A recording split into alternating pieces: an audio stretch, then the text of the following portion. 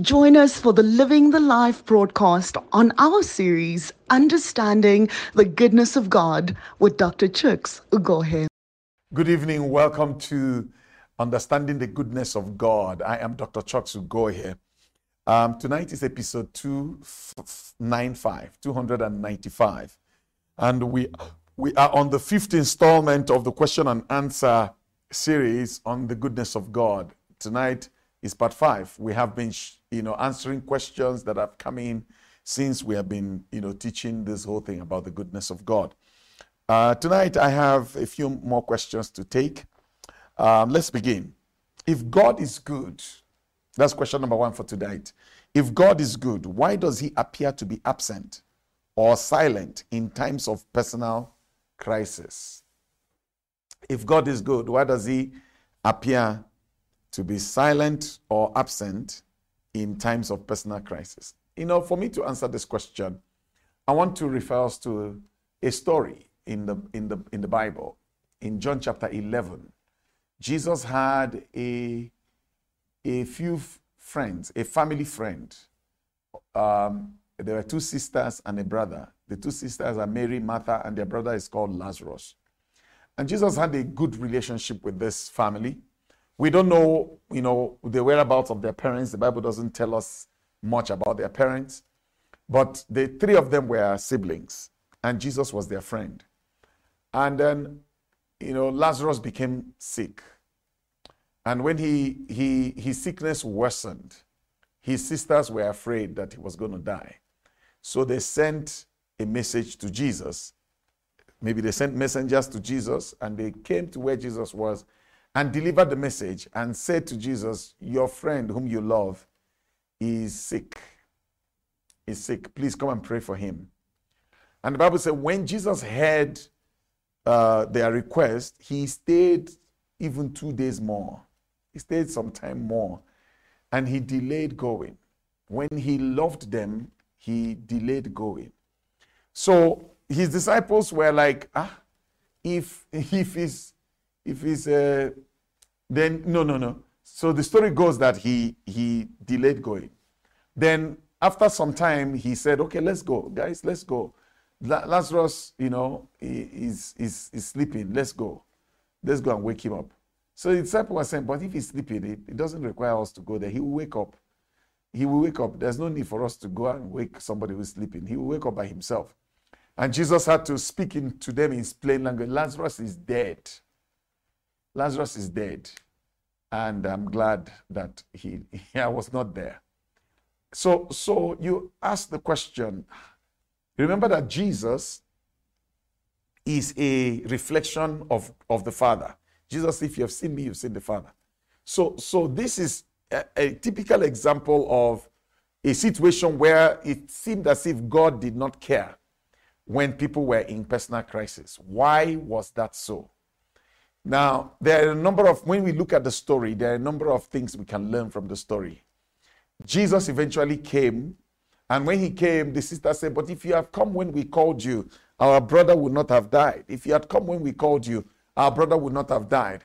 So basically they were saying, you came late, and it's because of your lateness that our brother died. In other words, you killed our brother. And Jesus said to them, there's no need to go on with that. I am the resurrection. I am the life. I will make it good. I will make it good. And they said, no, we believe that you can raise him from the dead. That's what one of the sisters said. And when Jesus asked her directly, do you believe? We saw that her faith was not even strong enough to believe God for the resurrection of her brother. The point is, Jesus delayed intentionally and did not show up. Why did he delay intentionally? He wanted this family to experience something that they didn't know before. He wanted them to experience something that they didn't know before. Sometimes when there is a delay or a seeming delay, there's something God is working out. God is wanting to teach us something through the delay. You see, what did they want? What did he want them to learn? Number one, that he was able to raise the dead. He was able to raise the dead. He is the resurrection and the life. He wanted them to experience him as the resurrection and the life. He wanted them to experience him as the one who makes an impossible situation possible. So sometimes when there is a delay, there is actually a higher purpose. There's something bigger that is at play. There's something bigger that is working out there when there's a delay. And this is why when we are strongly rooted in our belief about the goodness of God, we don't get angry at God. We don't get angry. We don't get frustrated that we start, blaming God. No. We believe in his goodness. And when we call him and he takes his time to answer, we know he's working out something bigger and better for us. See, if Jesus came the first time they called him, he would have given them healing. Lazarus would have been healed. But because he delayed, the miracle is now bigger. He gave them resurrection. Now, which one is better? To get a miracle of healing or a miracle of resurrection? Of course, the miracle of resurrection is more sensational. Is a bigger miracle. It's a more attention-grabbing miracle. And so, God wanted to give them a bigger breakthrough. That was why Jesus delayed. And God wanted to teach them and help their faith to believe for the impossible for next time. Because, see, if they saw Jesus just raise their brother from a sick bed, they will never know that Jesus can raise somebody from the dead who has been dead for 4 days. They will never believe it. So he wanted to stretch their faith to the next level. So sometimes delays are for us to be stretched to the next level, if only we can continue to believe. You see, when delay is there, the enemy is also at work. And I must say this, the enemy is trying to work through the situation to steal your faith, to ground your faith, to destroy your faith, to make you get angry with God and say some horrible things or think horrible things about your father. That's what the enemy is doing. He's testing, he's pushing his luck with you so that you can, fall out of favor with God because of the things you are saying. However, God, on the other hand, is preparing a bigger miracle. He's preparing a bigger answer. He's preparing a better response, a more miraculous response. So when you have prayed and you are not seeing an immediate answer, an immediate response from heaven concerning what it is that you're asking from God, don't despair. Don't get frustrated. If your faith in the goodness of God is strong, you know that he will come through. A man of God put it this way. He said, when faith in God is absolute, result is inevitable. When it's only faith that is not absolute, that is not guaranteed. Absolute faith is guaranteed to produce result. Let me say that again. Absolute faith is guaranteed to produce result. Absolute faith that is unwavering, faith that is unshaken, faith that cannot be, negotiated out. Look at Bible says concerning Abraham, who against hope believed. Against hope, he hoped in God. Against hope, he believed. When, his wife was barren as a young woman, now she's on top of barrenness. She's now very old. The man is very old. Their body is not functioning the way it's supposed to function. Yet, Abraham, against all of those symptoms or signs or evidences, I think evidence is a better word, or against all of these verifiable evidences that are suggesting that having a baby is an impossibility, Abraham believed God. And guess what? His faith worked. A child was conceived when he was 99 years old. And his wife was 90 years old. They conceived a baby. And that promise of God got fulfilled. What's the point we're making here? When there seemed to be a delay, there seemed to be a drag, there seemed to be like, things are not coming through. If only you can anchor your faith in an absolute trust in God, that result is inevitable. It will come to pass. It will manifest. You see, your own part is to make sure that the waiting process does not derail your faith. Let me say that again. You have to make sure that the waiting process does not delay your faith. So you got to hang in there and keep your faith alive. How do you keep your faith alive? You got to speak the word of God. You have to confess the promises of God. You have to declare what God said about you, what God said about the situation. Stay confessing, stay declaring, stay speaking. Sometimes our faith, drops, our confidence drops, but we use our mouth to help our mind. Let me say that again. You use your mouth to help your mind. You use your mouth to help your mind. You use your mouth to help your mind. Speak the word of God. Speak the promises of God. Speak what you are believing. Confess what you are believing. Call the things that be not as though they were, and they will become. Call the things that be not as though they were, and they will become. Keep speaking. That's how you deal with delay. You keep speaking the word of God. You keep speaking the promise of God. And guess what? For your shame, you shall receive double. For your shame, for your weight, there is increased reward. God compensates you for that period of wait. See, for Martha and Mary, God gave them their brother back. Not just healed their brother, but he raised him from the dead. Do you know that a sickness killed Lazarus? So when Jesus raised him from the dead, Jesus automatically healed that sickness and then raised him from the dead. Now, otherwise, he would die again from that sickness. If all that was done was to raise him from the dead and the sickness was not dealt with, he would die again. So by Jesus' delay, he got double miracle. He got healing and he got resurrection. He got healing, he got resurrection. If Jesus answered the day they called him, he would have only gotten healing. He won't have resurrection. But God wanted to show them that his power reaches out to raise the dead. So he gave them healing, he gave them resurrection. So if you're facing a personal crisis and it seems like God is silent, or God is quiet, God is not answering, it's okay. Stay with the promise of God, what God said in his word. Stay with that. That's God. Stay with that and keep speaking. Keep declaring what God said about your situation. This is why you need to know your Bible. This is why you need to go there and find that scripture that promises you what it is that you are believing for, and stay with that word. Keep confessing that word. Bible says heaven and earth will pass away, but the word of God will not drop to the ground. It will not fail. So you keep speaking it. Keep speaking it. That's how you overcome the tiredness and the fatigue of waiting. All right, let me go to the second question. How can a good God allow some people to suffer from the consequences of their own poor choices? So you want God to keep them from their poor choices? Well, God can. God can. And the aspect of God that allows him to hold people back from the consequence of their poor choices is his mercy. Is his mercy. So the mercy of God can be released for somebody that they don't suffer the consequences of poor choices. The mercy of God, the mercy of God, the mercy of God, the mercy of God. So if they don't reach out for the mercy of God, they are not going to get it. Bible says, let us come boldly to the throne of grace that we may obtain mercy and find grace to help in the time of need.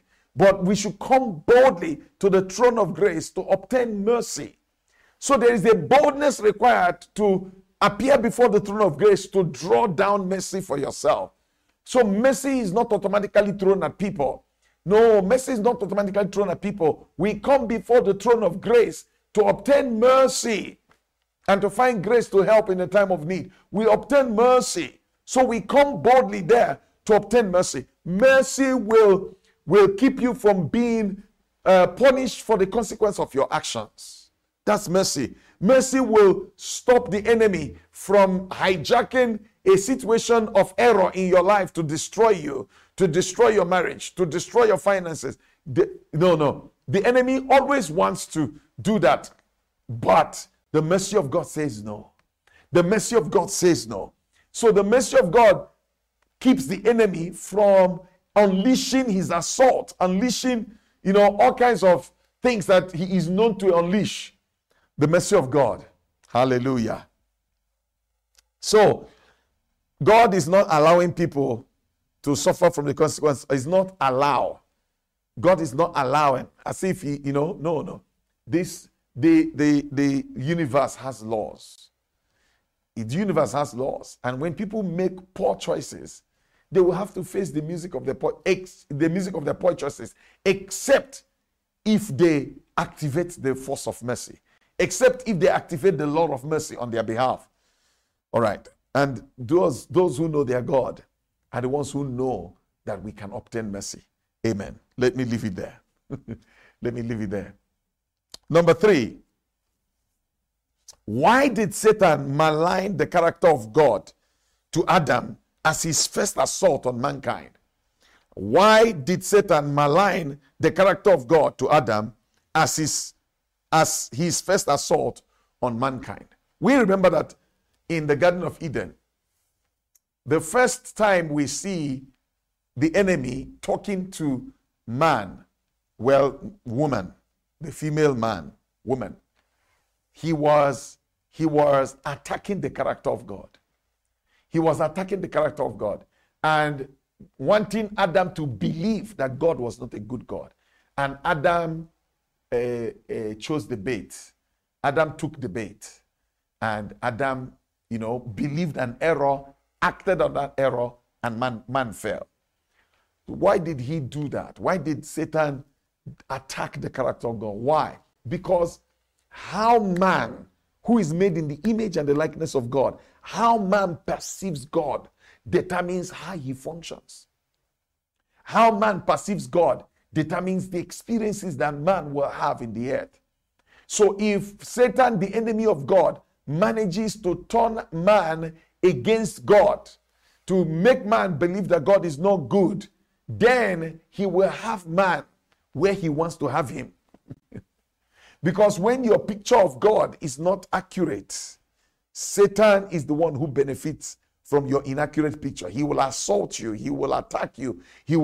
So Satan, it's in Satan's best interest to keep you from knowing the true character of the God you serve.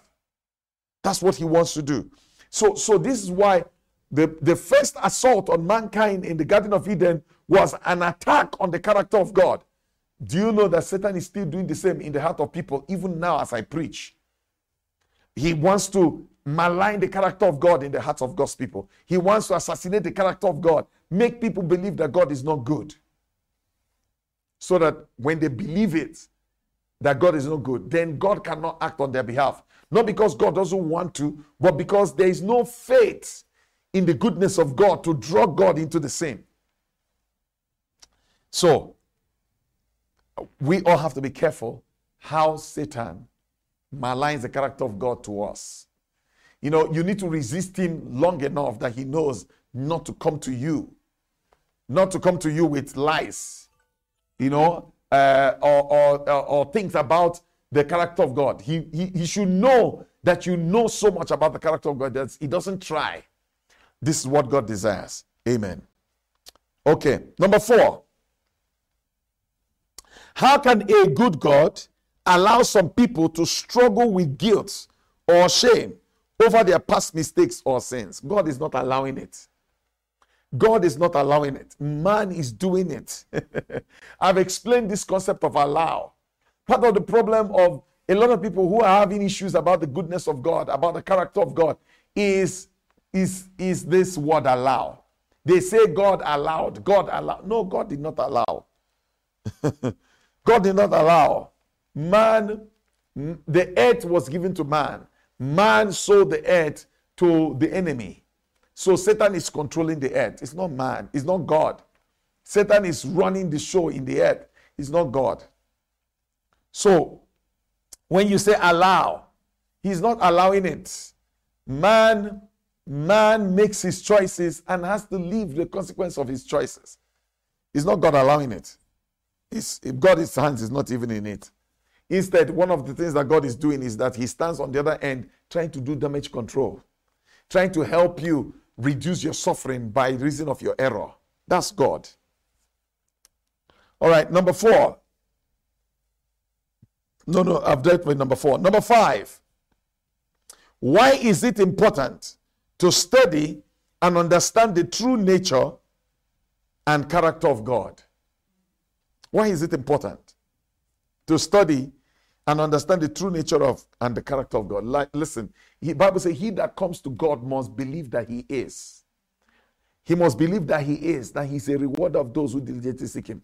So he that comes to God must believe that he is. You got to believe that he is. That he is a good God. You got to know his character. You must know his character. And guess what? The clearer we know his character, the better our life on the earth. The more we perceive him more accurately, the more we manifest the goodness of God in our lives, through our lives. So it's important to know the true nature of God and the true character of God so that you can believe right, so that you can think right, so that you can reach out to him right, and then you are able to manifest better results. But if you don't know his true character, you will often blame him for things that he's not responsible for, often blame him for things that the Satan is responsible for. But because you don't know the true character of God, you ascribe the works of Satan to God. But if you know the true character of God, there are some things you see, you know this is not God. This is the enemy. This is not this is not the hand of God. This is the enemy. And then you don't fall for that temptation. All right. We're going to fold it here. I think I'm done for tonight.